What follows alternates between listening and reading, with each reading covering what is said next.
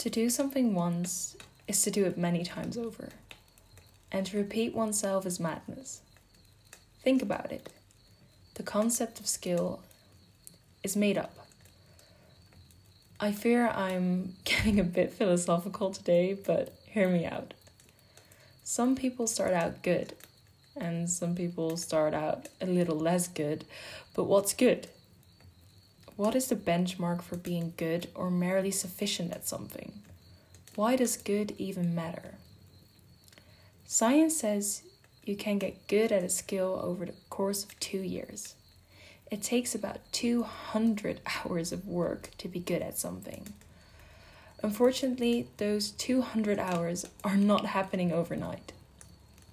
To be good at something, you have to do something.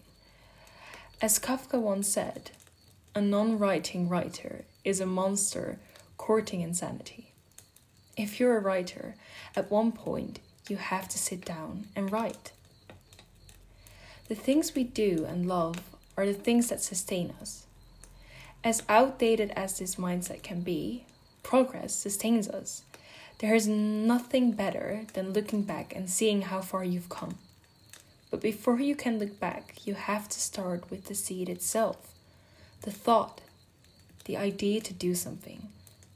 That is the seed that you can choose to plant, to cultivate with hard work into something greater than the sum of its parts. But how do you start? And how do you get better? In our class, we used to hear the motto, imitation, variation, emulation, all the time. But it's still a useful phrase to me today.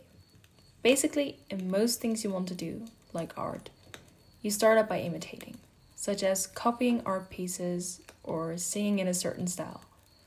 Then, when you get more comfortable, you start variating. You try something new or you tweak a formula. Then the last step is emulation. You exceed the works you've pulled inspiration from by adding your own layers of meaning and creativity. This is useful for non-creative works too. Think of coding. You start copying the basic stuff and then you start getting the hang of it. You add your own lines of code and you mess around with it, and eventually you'll have blended enough fragments of code together to make something new. Now the problem is that growth is not always a linear process. You can't measure inner growth, nor can all skills grow at an equal pace.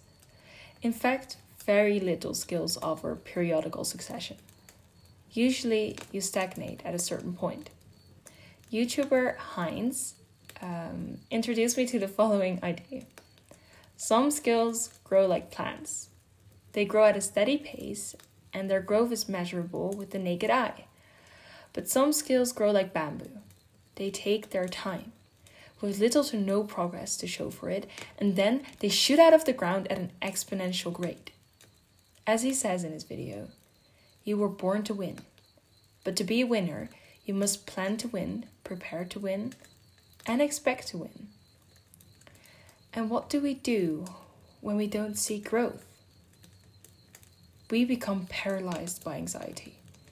We let ourselves stagnate, we procrastinate, and there's nothing wrong with taking a break when you feel burned out. In fact, I highly encourage it, but at one point, you have to decide. Are you going to pick yourself back up or put the skill away for now? No skill is a race. There are marathons that span decades, and some skills require infinite defending. When you try to reduce your jealous behavior, you can't just get there and call it a day. You need to check yourself and keep up with your new skill, your new personality traits, just as long for it to become a second nature. And even then, there's always battles of faith. So what can we do to be more realistic about growth? Start setting so-called SMART goals. These are goals that are specific, S, measurable, M, achievable, A, relevant, R, and time-bound, T, SMART. Don't say you want to learn how to draw. You can't measure success like that. Say you want to be decent at drawing faces within the next 6 months. Then, when time comes, You can see how far you've come to reaching that specific goal. The second is setting micro goals. Divide things into smaller goals instead of overhauling your personality and style in 1 week. Start by adjusting smaller things that feed into the whole. You have time. 3. Visualize. What does the ideal you look like? What do they do? What is their life like? Make it as specific as possible, and then start making your way to 1 or 2 goals at a time. Small steps make sure you don't get overexcited and fall off the stairs. 4. Know you don't have to be good at everything. It's a way of life that we cannot naturally be good at everything, and sometimes even time and practice doesn't help either. It's okay to do some things for fun with them. In fact, I highly encourage it. Don't monetize all your hobbies. Take things slow and allow yourself to be bad. 5. Don't compare your beginning to someone else's end. I know it's cliche, but isn't it true? Even the master begins as a student, and there is simply no other way. To get to your destination, you have to see the road first. Try to enjoy it. Simply racing somewhere takes away a large part of the fun. When you enjoy your process, you can foster greater improvement and keep burnout at bay. I hope this helped you a little bit with cultivating your seed. You will always be bad at something if you don't decide to do it. So maybe today or tomorrow, go do something you've always wanted to do. Give it a try. Expanding your palette is never a bad idea. Thanks so much, Sabrina, for sharing this with us. This has been so inspiring to me, and I hope for you too. I hope you can start planting your seed now. And if you want to see more of Sabrina, everything will be linked down in the description. As for now, I have a little poem for you, and it's called Art is Art. And as most of you probably know, the poetry that I share in here are all originals, unless I would tell you, but normally it's all originals. And this one is called Art Makes Art. Art makes art. Even if you don't, your art will show. It will build on each other, light the light on one another. It will grow as you grow and climb to heights of the unknown. Use the leaves, use the seeds, use the water, use the weeds. Paint the paint, build the tree. Art makes art. Don't you agree? I chose this poem because I think it goes very well with the subject of today, planting your seed.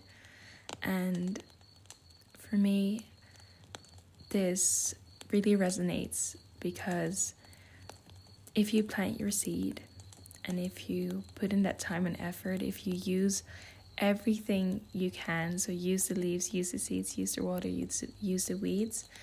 By that I mean, don't take anything for granted. Use what you can and learn from the things that maybe aren't necessarily too positive or too good, but you can learn so much from the weeds that are growing as well. It's not just a flower, the flower wouldn't be as beautiful or wouldn't be considered as beautiful if there weren't any weeds around. And I believe that sometimes we forget that.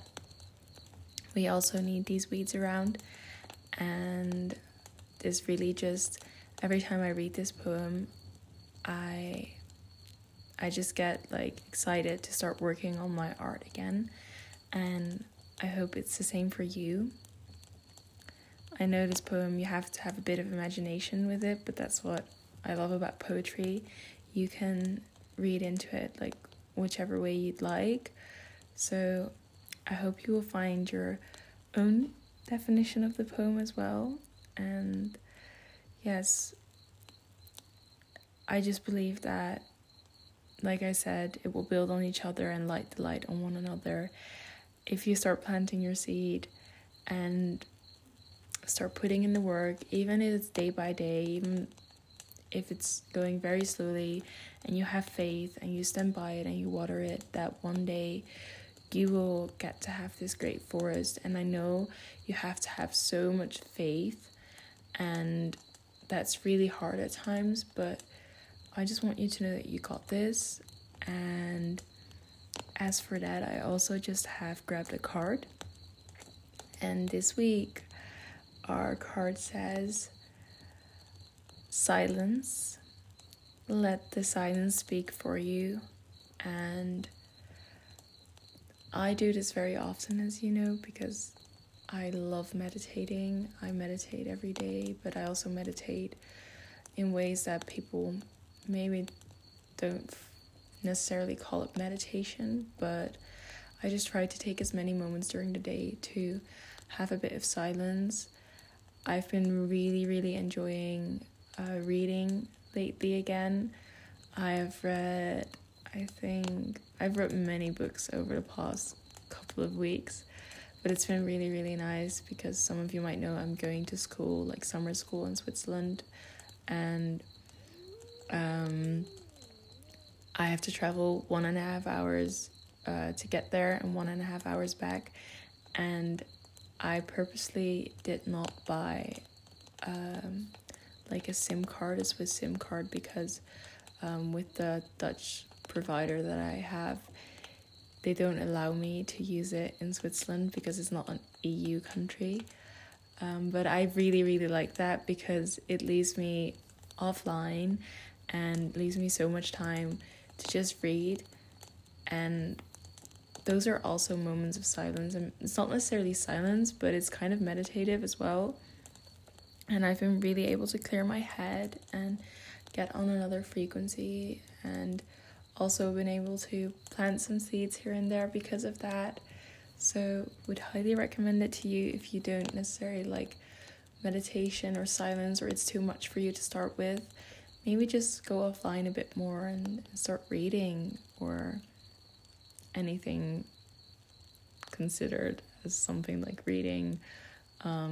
Doesn't have to be necessarily a fiction book or non-fiction book, or just whatever you prefer, but maybe get out of your comfort zone. Try a bit. For now, I want to say thank you so much for listening. I hope you enjoyed the episode. Check out our Instagram and our TikTok if you'd like, our Universal World or our Universal Travels, depending on what you prefer. And also, really, if you'd like to, don't forget to answer the question on which subjects you want to talk about in this season. I'd love to have some input from you guys, and yeah, I just want to provide the best that I can for you. So I wish you an amazing weekend, probably, and let's talk again next Monday. Sending you all hugs and smiles. Bye bye.